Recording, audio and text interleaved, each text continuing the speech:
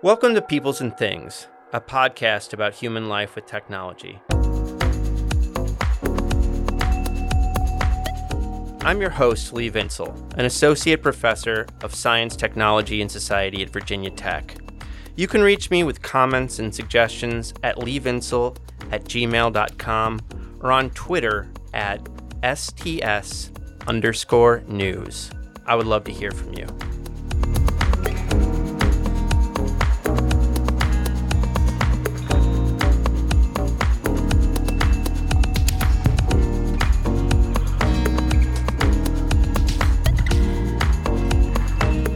Is the AI fad over? Is the hype fading? Is that what I'm feeling? Hold on. Am I not supposed to be talking about self-driving cars anymore? Am I a loser? What's next? What's the new thing going to be? Is it going to be the metaverse? No, it's not going to be the metaverse. Get out of here. Or is it? Is it going to be Web 3? What is that even? Are we just making up words now? Is that how this is going to go? What are the kids going to be into next year? What's going to be cool? What's going to be hip? What's going to get me paid? Speaking of making money, what's work going to be like? Do you think we're going to go even deeper into this work from home thing?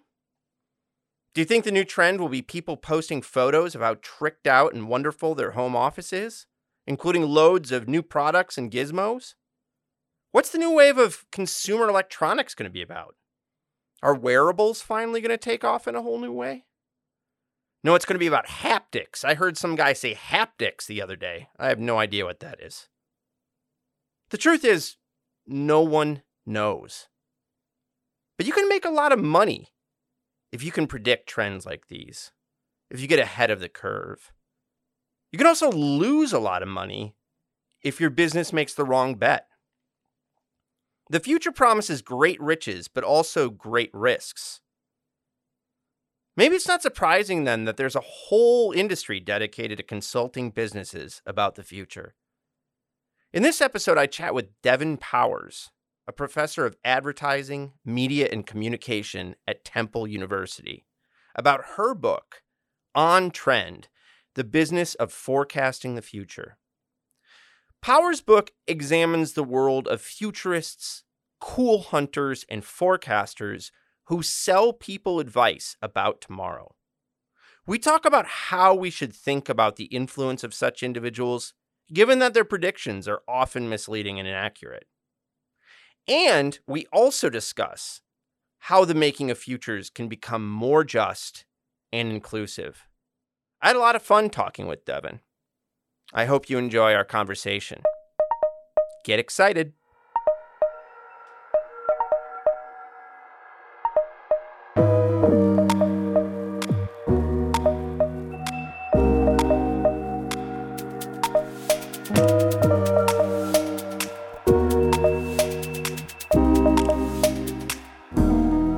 Devin, thanks so much for talking to me today. Thank you for having me. It's great to be here. I liked On Trend a lot. When you tell strangers about it, what do you tell them it's about, and what were you trying to do with it?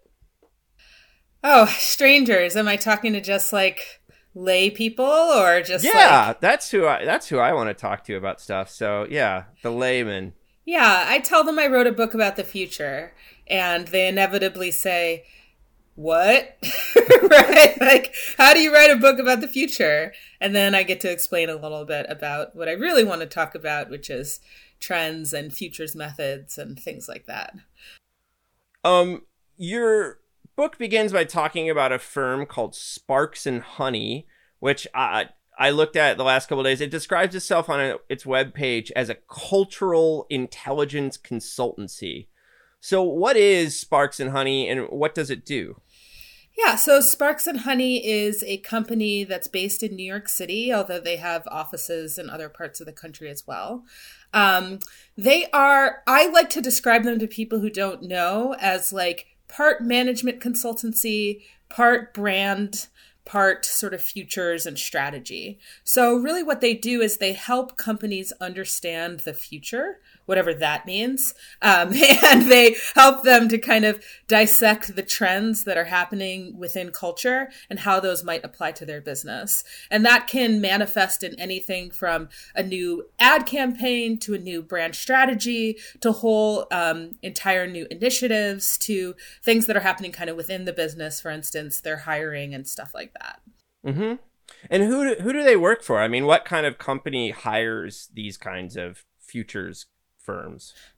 You would be surprised because lots and lots of companies that you have heard of work with these companies. So they work with big pharmaceutical companies. They work with big brands like Home Depot.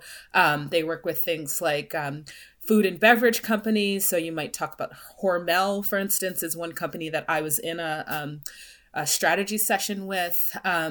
They work with like Heineken beverage companies. They work with a lot of cannabis companies. They work kind of across a bunch of different sectors. And the thing I think is interesting is that, you know, people who are not aware of this kind of trend forecasting or futures advisement might not realize that companies could use traditional market research and also use companies like this. So it's not an either or for many businesses.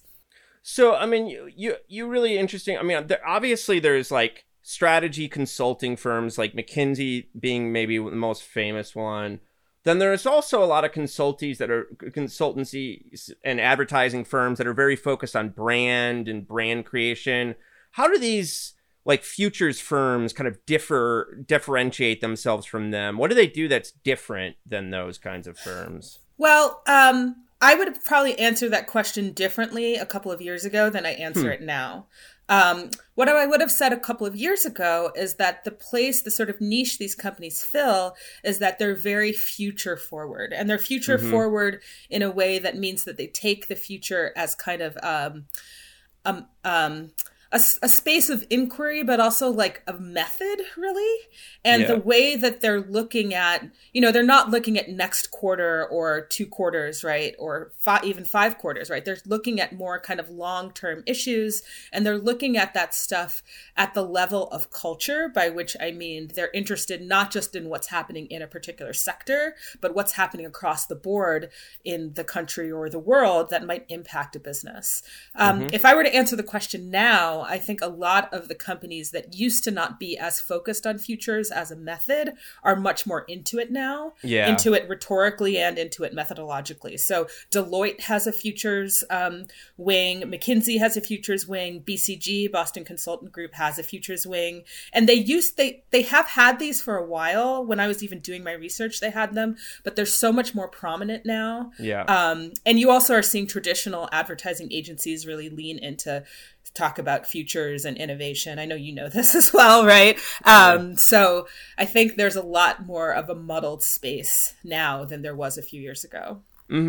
But, you know, to support what you're saying, it's because these other longer, you know, these older firms, these firms that were not doing futures have gotten into the futures world, right? It's become a very hot thing in a lot of regards. Yeah, I mean, I'm very fond of saying the future is a trend, right? By which, like, everybody wants to be doing futures. Everybody wants to be using that language. And it's so interesting to me because I feel like, I mean, I sort of watched it happen because I became interested in it and started to notice it more. But it also just increased in volume so much since, you know, I started working on this stuff in 2015. And now it's like, in 2015, people didn't know what I was talking about. And now everyone's like, oh, yeah, I get that.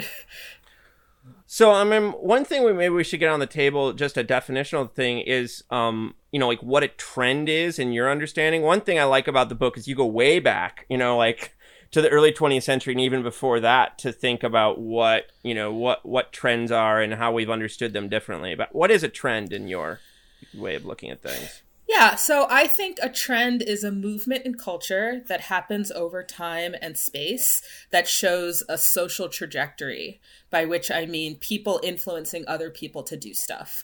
And what that also means is that some people are doing something and other people will be doing it in the future.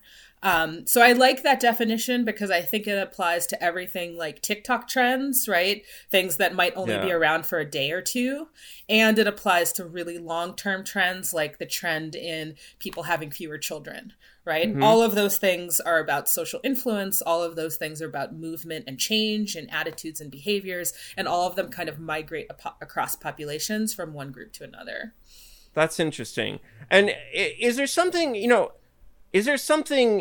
when we think about maybe shorter term trends, because I think we can talk about long-term trends and changes, I don't know, maybe differently, but is there something particularly modern about trends? So like, I was thinking when I was reading your book, there's a historian at MIT, Roz Williams, I really like. And in an essay she wrote in the early 80s, she talked about like the poncho in Peru, the dhoti in India, the long shirt in China, and the komodo in Japan, each of which were worn for like hundreds of years. Like they were pretty static in form in a lot of ways. So I wonder if like a lot of times when we're talking about trends, are we talking more about modern culture and mass production and kind of consumer goods and stuff like that? Is that like a big focus here? Yeah. So I think, this is one of those things where it's like, if you want to get into a debate with somebody who's going to bring up, like the tulip craze of 16, whatever, that, you could have that conversation. But I think that, I do think that it's a modern phenomenon. And I do think that the trends that I'm interested in are connected to the rise of consumer culture. Mm-hmm. And they're connected not just into sort of like diffusion of behavior or innovation, but they're really connected to what happens when capitalism gets into the mix and when there's a market for selling change. That's the part of it that I'm really interested in. Right. That makes a lot of sense. So, you wrote an earlier book called Writing the Record, The Village Voice and the Birth of Rock Criticism, which I definitely want to read. How'd you go from rock criticism to this? What's the path between those things? Okay, well, let me tell you. When I was in high school, I'm just kidding. I'm not going to talk about high school. I promise I'm not going to talk about high school. So I was very interested in music criticism. I was a music critic before I went to grad school. And my first book was about, my first book was based on my dissertation. So when I was doing music criticism and thinking about music criticism sort of intellectually and historically, I got very interested in it because of the sort of role of music critics as cultural intermediaries. Yep. So really interested in them, not as sort of intellectuals, as people who help culture to move through the world, and as kind of that space between production and consumption. That's how I kind of thought about it. So I was writing about that, and I think that first, the connection between like trend forecasters and sort of cultural strategists and music critics is that, right? They kind of operate at the same level of culture. But when I was writing about music, I also got very interested in the promotional capacity of criticism and how critics could kind of set things in motion, or they could stall things, or, prevent them from moving around completely or being popular completely. So, there's that famous story of Robert Christgau, like basically getting the band Cream to break up because he wrote such a scathing review of them, which is folklore, but it's rooted in some truth. So I got very interested from there in like the idea of hype and how, how criticism and other sort of discourses helped to promote and circulate certain kinds of culture. So as I was thinking about hype, I started thinking about trends, and I was like, I wonder if hype and trends are similar. Let me see what I can find about trends. And that's kind of how I fell into talking about trend forecasting and learning about it even. I found Faith Popcorn's 1991 book, The Popcorn Report, and I was like, holy crap, this is a gold mine. And then I was like, okay, now I have to write about this. Now I write about futurists. I think if you bump into a character with a name like Faith Popcorn and you don't write about that person, you're missing out in life. So yeah, she is amazing in so many ways and so interesting. And I just, for people who do not know her story, she's like someone to pull out of the history books and just take a look at, because it's just a remarkable phenomenon that she became so famous for basically just, predicting supposedly where culture was going to go. Mm-hmm. Can I ask, just as an aside, what kind of music did you write criticism about when you were a critic? You know, again, when I was in high school. No, this is like, it's so funny to me because when I started writing about music, I was writing online. And I started doing it around the year 2000, which now I know, that was like, I was writing in a moment, right? I was like part of a zeitgeist of people who were starting to write music criticism and do other kinds of writing on the web at a time when people didn't understand at all what writing on the web was. Mm-hmm. So because people didn't understand what it was, I could literally call up Universal and be like, hey, can I get tickets to see to see Madonna? And people would be like, sure.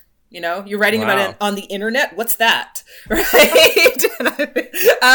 So I used to work for a website called Pop Matters, which started around the same time as Pitchfork. And it was kind of a general interest all over the place, from indie rock to pop to, Brit pop to electronic. And I kind of wrote about anything that I liked. So a lot of Brit pop, a lot of early, like Liars and the Decemberists, a lot of the New York bands that were coming up at that time. It's like a whole other life, but yeah. We will not talk about high school, but Britpop was my main thing back then. So we can talk about that some other time. Okay. There's whole lands to discuss. Okay, yeah. So what did the research, I like to humanize academic research for listeners. What did you do for this book? What'd you get up to do the research for this book? So a big part of it was talking to people. So, I would keep a big piece of butcher block paper on my office wall. And anytime I found somebody who I thought maybe sort of worked on what I was interested in, I would write their name down and I would sort of Google stalk them and LinkedIn stalk them and try to find them. So I talked to about 75, I think it's 72 trend forecasters and futurists. Mm-hmm. They were located, a lot of them were in the US, a lot of them were in New York City, so I was traveling to New York back and forth pretty much every 2 weeks for a long period of time. I also did a big trip to the Netherlands because there's a huge futures industry in the Netherlands, huge trends industry. So I did about 10 days in Amsterdam and just traveled around and talked to, I think, 30 people in those 10 days, 25 people. So that was a big part of it, was just finding people and talking to them. I went to some archives. So there were the archives. I did the Hoover Institute archives at Stanford to try to find the papers for the recent social trends, which are stored there. Recent social trends being a big study that was commissioned by Herbert Hoover in 1929 to study sort of trends that were happening in society. I went to Columbia, which has the Alvin Toffler archives, which at the time were sealed. I was one of the first people to go and look at them. So was pretty amazing to do. Yeah. I went to the Baker Library at Harvard, which had a couple of useful sort of business archives. And then, just like collected stuff, bought random things on eBay. A lot of that, old books and things. Yeah. Nice. Where did the trend forecasting industry come from? I mean, you kind of trace several threads, but when you think about the trend forecasting industry as a thing, where do you see its roots laying? I really start with Faith Popcorn. And Faith Popcorn was a woman. She's still alive, but at the time she was working in advertising in the 60s, and in the early 1970s kind of struck out on her own path with a partner, I should say. And whose name is Stuart Pittman. So Popcorn and Pittman started this company, and the goal of their company was really, I guess, what we would call now strategy. But at the time, they were like, we help companies figure out what they should do next. So they started doing that advisement. Faith Popcorn was very influenced by Alvin Toffler's Future Shock, which came out in 1970. She started her company in 1974. And it was kind of happening amid a lot of other things that were happening on that front, right? Like different forms of prediction, rise of computers used for prediction purposes, and just different kind of applied futurism, right? Or applied futurology. So a lot of people who were either inspired by Toffler or were sort of his contemporaries were starting to like figure out the business application. So I really time it to kind of like an early, 70 to 75 kind of moment. Yeah. And one thing you really nicely highlight, and, we know in a broader historical sense, is that the 70s were a tough period for American business. So there was like, for people, there was probably a big market at that moment for like, please do tell me about the future, because it's been so hard and uncertain recently. Yeah, I think there's a lot of parallels between the 70s and now. I think you have a whole bunch of companies that are looking at a younger generation that is demanding a lot of change, and they're kind of like, uh-oh, we don't know what to do with this. And that's happening at the same time that people are starting to become aware of environmental issues, of there's, all kinds of political turmoil and strife. There was a big war that the US was getting out of. Like, there are so many parallels. And I think at those moments of really intense social pressure, people start to think about the future differently. And they start to think more strategically about the future. And they start to worry if the future is even going to be a thing, right? Yeah. So I think some of what trend forecasting grew out of is that concern that like the future may not be something that we can control. So let's see what we can do and kind of get our hands around it, our minds around it. I really liked your chapter on the rise of cool hunting and cool hunters. So tell us a bit about that. Who are the cool hunters, and how did that start? I mean, you and I are the cool hunters. Definitely not. I know. Like, I'm like the most middle-aged person that exists, right? I'm definitely not a cool hunter. So, I love the cool hunting story because it's connected to things that I remember as an undergrad reading and movies I remember seeing and stuff. So, Cool hunting was basically a moment that happened in the late 90s and the early 2000s, where companies started to be very interested in young people. And by young people, I mean millennials before they were called millennials. So they start to get really interested in this new, huge teenage demographic and what they're doing and how they're thinking and whether they'll be allegiance to, is that a word? Whether they'll have allegiance to their brands. Yeah. And, they say, well, you know what? The best way to go about doing this would be to try to get some insight from actual young people. And at that same time, there are a couple of sort of entrepreneurial 20-somethings who start doing basically corporate anthropology for these companies, anthropology around young people for these companies. So helping them to spot trends, helping them to find out what young people like. So it's kind of this form of market research, but it's very qualitative, it's very grassroots, and it's very kind of interested in new tech. So they're using portable video cameras and stuff like that and going to raves and it's kind of amazing. So yeah, and some of this stuff like ends up in like well-known publications like Gladwell's Tipping Point and stuff like that, right? I mean, we see it flash out into kind of broader culture too. Yeah, there's a lot of ways in which Malcolm Gladwell kind of created cool hunting. And he created it by virtue of publicizing it in a way and crystallizing he sort of crystallized what was a real dynamic and amplified it in a way that made it larger than life, which is what Malcolm Gladwell is good at doing. Right. And then when he amplified it, even more companies responded to it. So in that sense, he was kind of, I hate the term thought leader for lots of different reasons, but he really was that in that moment, Yeah.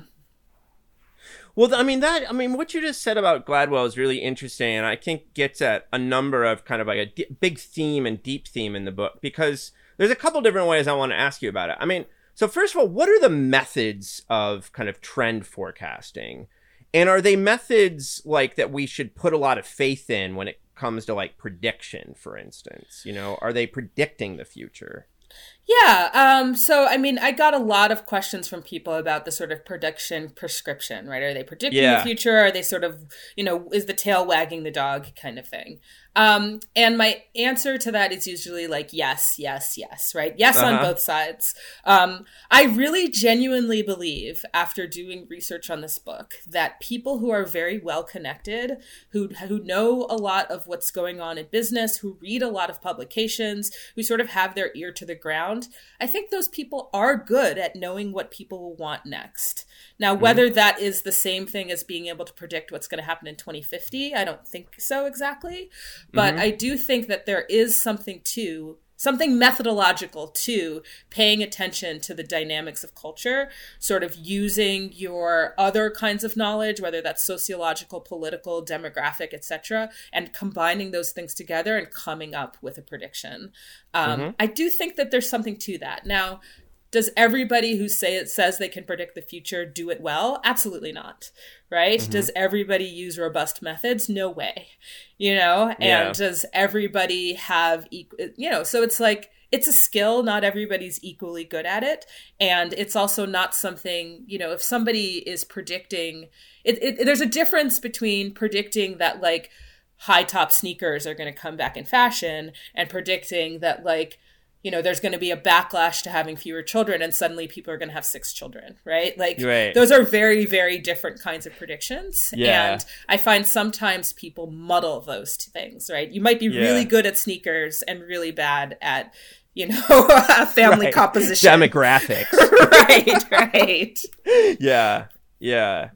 The other way, I mean, I think there's been a shift in I work in around people who are kind of do the STS and history of like economic thinking, and there's been this kind of pragmatist turn around the history of economic thinking, which might be summarized that like economic thought is an engine, not a camera, and the idea there is like scholars realize that economic thought is not just like some kind of objective neutral picture of the economy, that these ideas actually end up like influencing the economy, right? That they become like engines in the economy. So, I mean, the way I kept seeing it play out in your book is that like they're not just predicting trends. In a lot of ways, they're like producing trends, right? Like just as you said with Gladwell, when he writes about it in a certain way and amplifies it, it's not just like he just sees something; he's also making it, right? So, I mean, do you think that plays out with your folks a lot? Yeah, absolutely. And I think that's the truly powerful thing, whether you think it's for good or ill, Yeah. about these kind of methods, right? Which is, at bottom, they are narratives. They are stories about what's happening in culture. And I don't want to say that the stories that are happening in culture are infinite, but they are multiple. And they Yeah. are far broader than the ones that are dominant at any given moment. They're far more multiple than what we might see in the news, et cetera, et cetera. And I think Yeah. what futurists and what trend forecasters are really good at doing is finding compelling ways to tell stories out of cultural information and use those stories in persuasive ways that affect the actions of the clients that they advise. So people make decisions based on the narratives that are put forward by trend forecasters. Yeah. And like going back to your point about rock critics and like cultural intermediaries, as you call these folks, like one reason we should be interested in these people, even if we don't think they actually are very good at predictive, whatever, they have predictive powers, is that they're culturally influential, right? I mean, these people are having an impact on business in any number of ways. Yeah, absolutely. And something that people often ask me is like, well, if Faith Popcorn predicted that there would be robots on the street that would give us hugs, and there aren't, like, isn't she wrong? And like, shouldn't we sort of point our finger at and laugh and say, isn't she wrong? And I was like, the point is not that she's wrong. Like, it doesn't actually, I don't want to say it doesn't matter at all, but it mostly does not matter whether the predictions are right or wrong. What matters is that they affect action. What matters is that they are inspiring. And what matters is that they start to mobilize how people might might imagine and might come to act in the future. So even if they're not exactly right, they've already kind of done the work that they needed to do. Yeah. And it's sort of a fool's errand, I think. It always actually annoys me when people look back and are like, that prediction was wrong. Ha ha ha. And it's like, it doesn't matter if people spent like $70 million trying to do something around it and it came out a different way, right? That money, those resources, that certitude has already it's already been spent, right? Yeah. I don't know. Have you ever bumped into this guy Neil Pollock's work? Do you know him? Yeah, I do know his work. I'm not intimately familiar with it, but I do know it. Yeah. But I mean, like he has a similar kind of story about these kind of industry analysts who look at. I mean, they're looking at technology in a way that you're not, like people who are like these cultural intermediaries around what system to buy next, you know? And it's something very similar there. I mean, these people get predictions wrong all the time, but the point is like they have huge influence on like what people are buying and stuff, you know? They're shaping where the capital goes. And like, I think that's kind of important on its own. Yeah. And I think in many respects they're, you know, the people that I looked at are shaping the conversation because they're shaping the questions that people ask. They're shaping the priorities that people set, right? And so there are these ripple effects around that. I don't know if you want to go in this direction, but it's been very interesting to me to watch what has happened to some of the companies that I studied before the pandemic, during the pandemic. Because, please do talk about that because that wouldn't be in your book. So like... Yeah, let's hear about that. Yeah, what's been super fascinating is that when the pandemic started, none of the companies had predicted it coming, right? Which is like, on the one hand, you would say, okay, they don't actually like point to and say, you know, in 6 months, this discrete event is going to happen. That's kind of not what they're in the business of. So on the one hand, you say you don't expect them to have predicted it. On the other hand, you know, there were companies who were, and particular people that I know who are working, who were saying things like we're in a post-pandemic landscape. They were saying things and suggesting that the direction the world was going was one in which, like, you know, the realities of the pandemic did not fit at all. So in that sense, they missed it completely. They never considered that could disrupt travel, for instance. It could disrupt, you know, congregating in place. Like none of those things were, or like the whole idea of wellness, right? That wellness was focused on this sort of like loosey-goosey, like I want to put cucumbers on my eyes, as opposed to like actual healthcare, right? So in that sense, they all completely missed the mark. And it has been absolutely fascinating to watch them, number one, turn a 180 and embrace the pandemic and all that it has come to represent. And number two, use it as a business growth opportunity. So this is why I say, again, it doesn't matter if you're wrong. What many companies are looking for are affirmation, right? They're looking for inspiration. They're looking for ideas and they don't have any, right? Right? You know, they're looking for somebody to say, yeah, that's fine. You're right. Your instincts are right, right? They're looking for confirmation. So, and these companies are able to offer all of that in spades. You know, that's what they're really good at doing. So in the moment where so many companies were uncertain about how to move forward, many of these trend forecasters actually thrived. When you think that they would have, you know, fallen by the wayside for getting it wrong, instead they capitalized on it and their businesses are bigger now than they used to be. That's fascinating. Yeah, and by the way, there were people predicting these kind of pandemics, as Adam Tooze, the historian, has been writing about recently. So, yeah, I mean, some people had it right, but maybe it didn't end up in the industry. And I totally support. I mean, people should go check out Faith Popcorn's webpage. There's all kinds of pandemic stuff on there, you know. And I looked at a couple of the other companies. They're all about like post-pandemic futures now. They're all that's the. It's pandemic, equity, sustainability, right? Yes. That's kind of like the trifecta. And all of that is because, you know, that's why it's, I find it so fascinating that like visions of the future are always embedded in the now, even for futurists, even for people who are in the business of trying to shake away the biases of the now. They're still completely colored by those. So of course they would be talking about diversity and equity and inclusion now. Of course they would be. Because they live in the world that we do, you know? I would love to see how much their equity message changed, like post Black Lives Matter summer too, right? Like the shift, or Me Too, or whatever. I mean, the point is that these kind of shifts happen at a deeper level in our culture, and then they end up in our thinking a lot of times, I think. Yeah, I mean, what I would say to that is that most companies were interested in diversity and equity and inclusion. They were interested in feminism. They were sort of like on the peripheries of these movements, and real, and champions of their kind of more, what should I say, maybe cosmetic manifestations. Like, for instance, a makeup company that has a literal cosmetic, the makeup company that has multiple shades, very invested in that. And what you see now is that they're just a lot more progressive and a lot more vocal about structural issues. Oh, interesting. That's kind of the change. Mm-hmm. So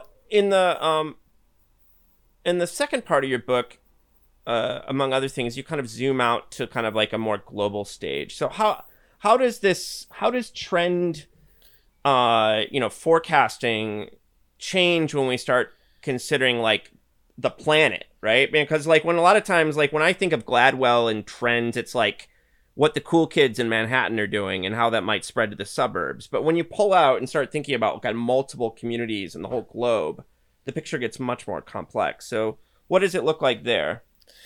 Yeah, so I would begin by saying that the globe is not the globe, by which I mean, many of the companies that I looked at are sort of, they pay lip service to globalization. They were kind of like cosmopolitanly global in that way that, the pandemic really shut down, right? Yeah. And, very interested in kind of like the sort of hot metropolises of the mostly global north and a few in the global south.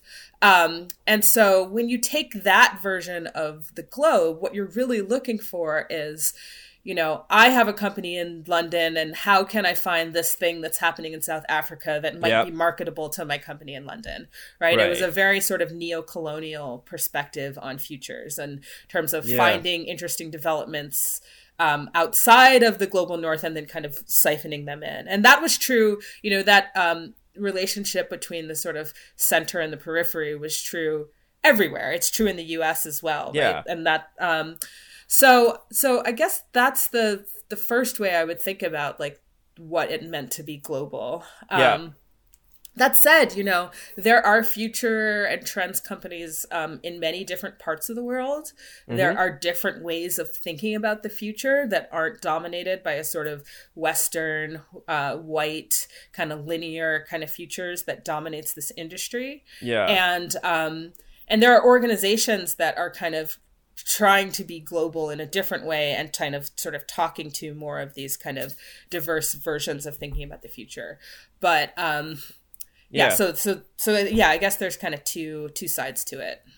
Yeah, I want to talk more about the second side a little bit later, but just think about that first part about kind of global markets and mostly Western, though not all Western firms. I mean, is this really about kind of the emergence of kind of global middle classes and who can buy consumer goods and looking for the next place where that you're going to get that growth and that bump where, people have expendable cash they can afford to buy watches and shoes or whatever? Yeah, I do think it's connected to the growth of the global middle class, but I also think it's about like capitalizing on what's marketable about other parts of the world and bringing those into the already developed countries, right? So if you think about a place like China, I think there's both, right? There's both this idea that there's this tremendous market power in China that companies want to tap into. And there's this kind of like exotification of China and this idea that there are certain pieces of that might go over really well in Munich or, in Antwerp or whatever. Yeah. We can talk about yoga for a long time and these kinds of like Sure. Yes. Yeah.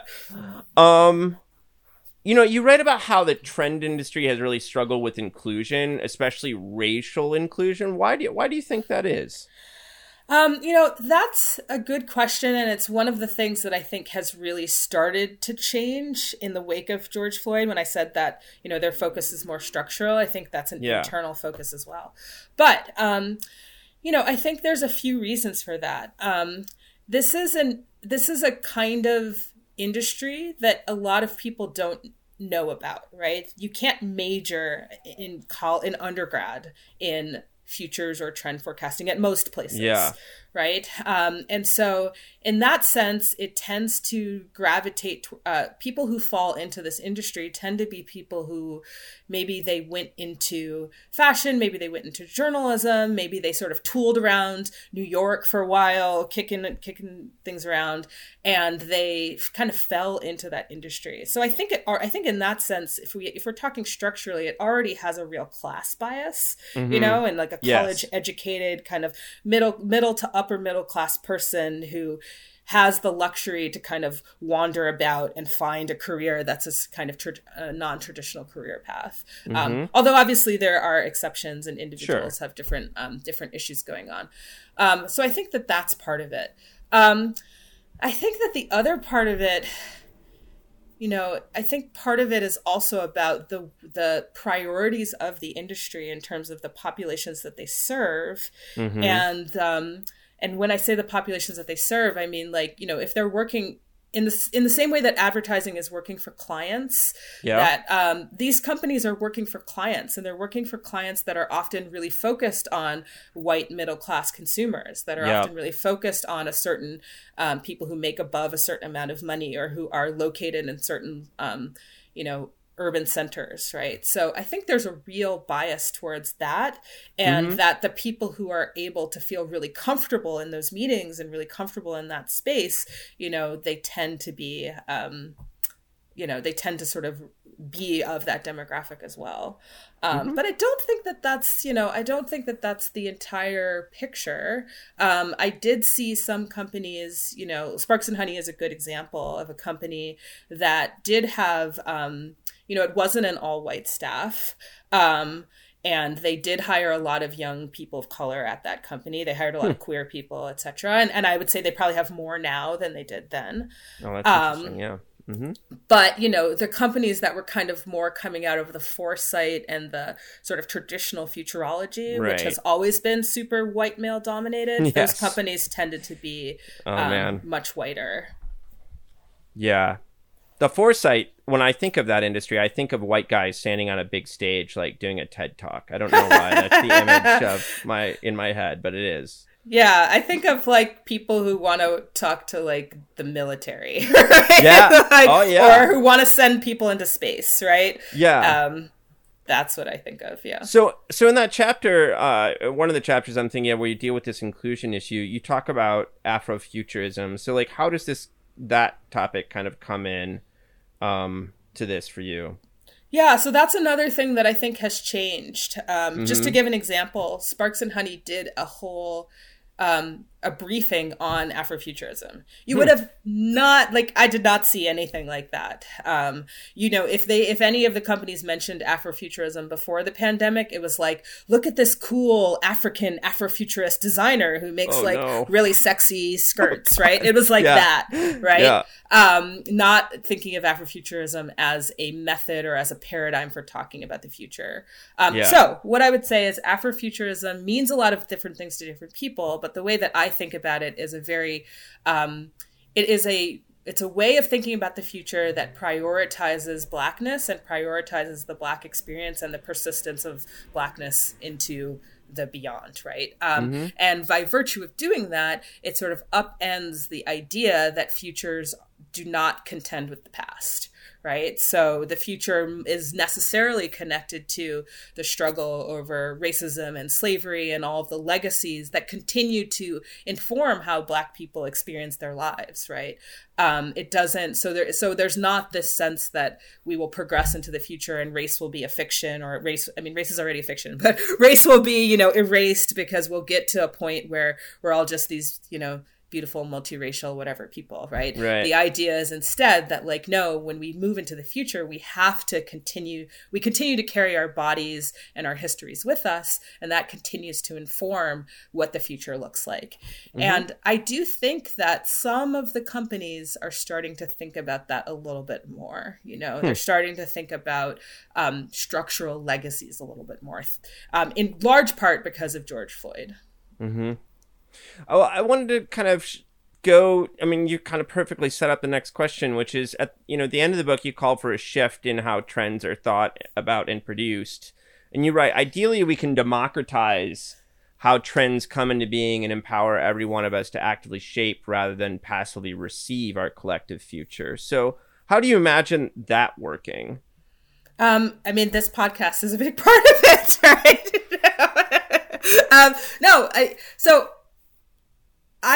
I think that one of the things that I came away from doing this research, understanding, is that futures is such a powerful method. And it is a powerful method that everybody can use. Because for a few reasons. One, I think most people, if you tell them that they have some control over their future, they would not believe you, right? But that's because they don't think about how the actions that we take today affect tomorrow. And they don't recognize that there are all kinds of people in positions of power who are taking really aggressive steps to shape tomorrow today. So I think that is just, to me, that was such a revelatory and welcome gift. And I think that that is a way of thinking that should be in our schools, should be in our activist organizations, our community organizations. It's just extremely empowering. Yeah. And the other thing that I think is really empowering about it is this idea of telling stories, and that stories are ways to persuade people about futures that might come.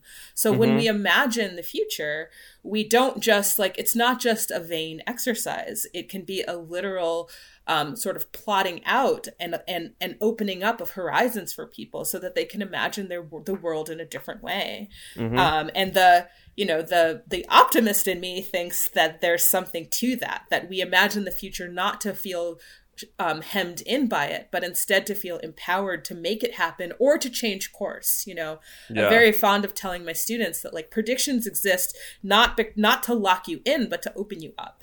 And to say, I don't want that prediction. I don't want that future. I want something else to happen. What can I do so that something else happens? Yeah. And I think one thing I like about that, the way you write that conclusion, it's like if there's not this kind of push for kind of democratization and the rest of us doing it, then we're just leaving it up to a certain class, I was thinking about this. So my university is foolishly building an over $1 billion innovation campus for Amazon's headquarters in Northern Virginia. And Amazon, they're moving there because that's where all the defense contractors and where the DoD and NSA are, right? Yeah. And so at first my university was promising innovation, economic growth. There's no evidence these things produce those things, so that was bogus. But now they've released a new strategic plan. And what's the main line about what this campus is about? It's called the National Imperative, and it's about keeping the United States number one when it comes to technology, right? Which is code for China, right? Right. And so it's if there's not a kind of democratization about how these things should shift and, what our future should be, then it becomes elites, getting us into Cold War II, in a sense, That's what I was thinking about when I was reading your conclusion. Yeah, and I think that, this is why you have to be an optimist, right? And I don't want to suggest that there's not still power and that, just by virtue of learning how to do environmental scanning as a futures method, you will upend the seats of power. I don't, I wish, but unfortunately, no. Right. But I do think that it's a critical step, and that one of the things that if I can speak about power in the abstract, one of the things that power is really good at doing is establishing that certain things are inevitable. You always hear tech companies saying, well, social media is not going away. Facial recognition's not going away. So if it's not going away, we got to do this and we got to do that. And it's no, that's, we have a choice in the matter. We can steer the ship in a different direction. The pandemic has shown us that your entire plans can be thrown out the window, right? Climate change is showing us that plans are thrown out the window. So at that moment, it's we need to, we deserve and owe it to ourselves to embrace the possibilities of that moment. And I think that futures help you to do that. Yeah. So you have a couple. I heard before we pressed record. I heard you said you have a couple articles coming down the tubes. What have you been working on since the book, and what are you working on now? I'm working on a whole bunch of different things. Some of it is like detritus from the book. One thing I've been trying to think about is the idea of trend journalism.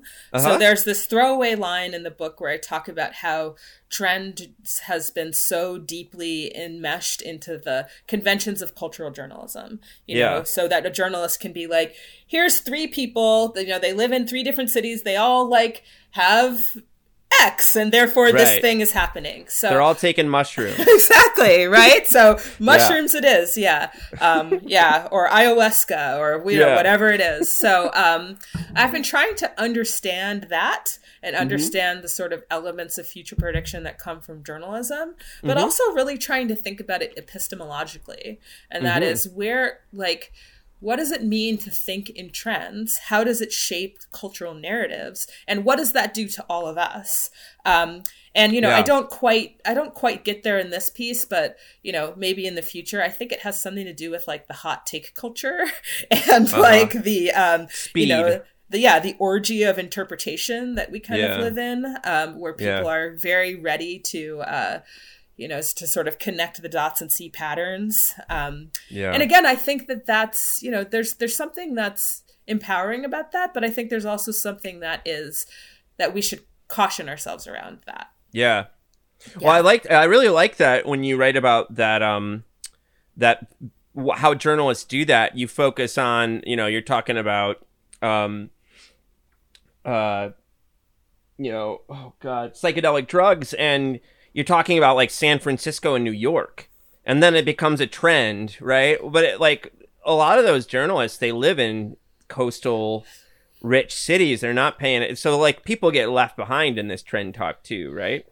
Yeah, the way that you see, right, the way that people see things in trends, whether we're talking about trend forecasters or futurists or journalists, shapes the narratives that come out and then frames understanding for a huge swath of people, sometimes in ways that are recursive or sort of prescriptive, right? So sometimes people go, oh, people are taking psychedelics. I should take psychedelics. Right. Here I am in St. Louis. I'm going to take psychedelics, right? Absolutely. And sometimes in ways that really cut certain people out, right? Yeah. You could also, you know, I'm very fond of telling my students, like, you know, as much as we could say there's been this, you know, movement towards social justice and wokeness or whatever you want to say, like there has also been obviously a great backlash and a conservative, you know, proto-fascist or even real fascist movement. And they're happening at the same time. And whichever one you think is ascendant depends on what examples you choose and what story you tell. You know? Yeah. What else? You said you had a couple things going on. What else are you working on? I've also been thinking a lot about what futures means in a world where people think there's not going to be a future. So that's kind of my next, I think, maybe book-long project. I'm not quite sure yet, but I'm very interested in like utopian and dystopian futures and non-futures. And also, you know, because I like thinking about this in terms of business, like what does that mean for companies, you know, and what does that mean for advisement of companies? You know, the example I always like to use is like, you know, if you work in the glitter industry, if you're in the glitter space right now, you know, and we're thinking about climate change, you know, does glitter need to exist? Like, is the best future for you that you just cease operation? You know? Die. Right. You know, and you could say the same thing for fast fashion, you know? Yeah, for sure. You know, there's really not a sustainable way to do fast fashion. Nope. You know? So I'm very interested in watching that that dialogue develop. Yeah. I like that. So here's a question for you about this kind of future stuff. Have you been following? I call these people contrarian optimists. Okay. Some of them are like Pinker is an example, but he is like in with like the Breakthrough Institute and Cato. I have this book somewhere around here called like 10 Trends, you know, and it's like 10 Trends You Should Love. And it's like, you know, it's about how the world is actually getting better and better. Yeah. You know this take? Yep. And it's like, and so it's interesting because they want you to be optimistic, but also they get accused by the left and kind of like Marxists and stuff of being like unjustly optimistic or something like that. So I'm wondering how those folks play in your mix. Yeah, I mean, I love that stuff. I think it's super interesting intellectually, and I think, you know, to me, what's interesting is the polarization, right? So the like uber dystopian and the uber utopian. Yeah. And I'm kind of wondering where the pragmatists live, you know, and you could say that, like, you know, at this point, if you're thinking about climate, like, pragmatism is dystopianism. Like, that is the same thing, you know? So I'm interested in it, and it's something I'd like to spend some more time thinking and researching as I'm kind of moving forward on this. Well, I will watch this to see what you do. I think you're doing really interesting work, Devin, and thank you so much for coming on today. It's been a lot of fun. Yeah, thank you for having me. This was great.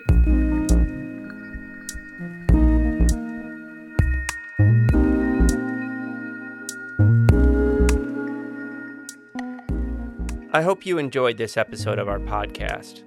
Peoples and things, like most things in this world, depends on the work of many people. I want to thank my brother Jake Vinsel for writing the music for the show. I want to thank my buddy Juliana Castro for designing the logos for the podcast. You can check out her work at julianacastro.co. Peoples and Things is a production of Virginia Tech Publishing and the University Libraries at Virginia Tech. Production activities are supported by the Athenaeum, a space in the library that acts as a hub for digital humanities teaching, learning, and creation. Joe Ford is the Athenaeum coordinator and digital humanities specialist at VT Libraries, and he serves as producer and sound engineer for the podcast. For information about other podcasts from Virginia Tech Publishing, visit publishing.vt.edu. I also want to thank you for listening. Thanks.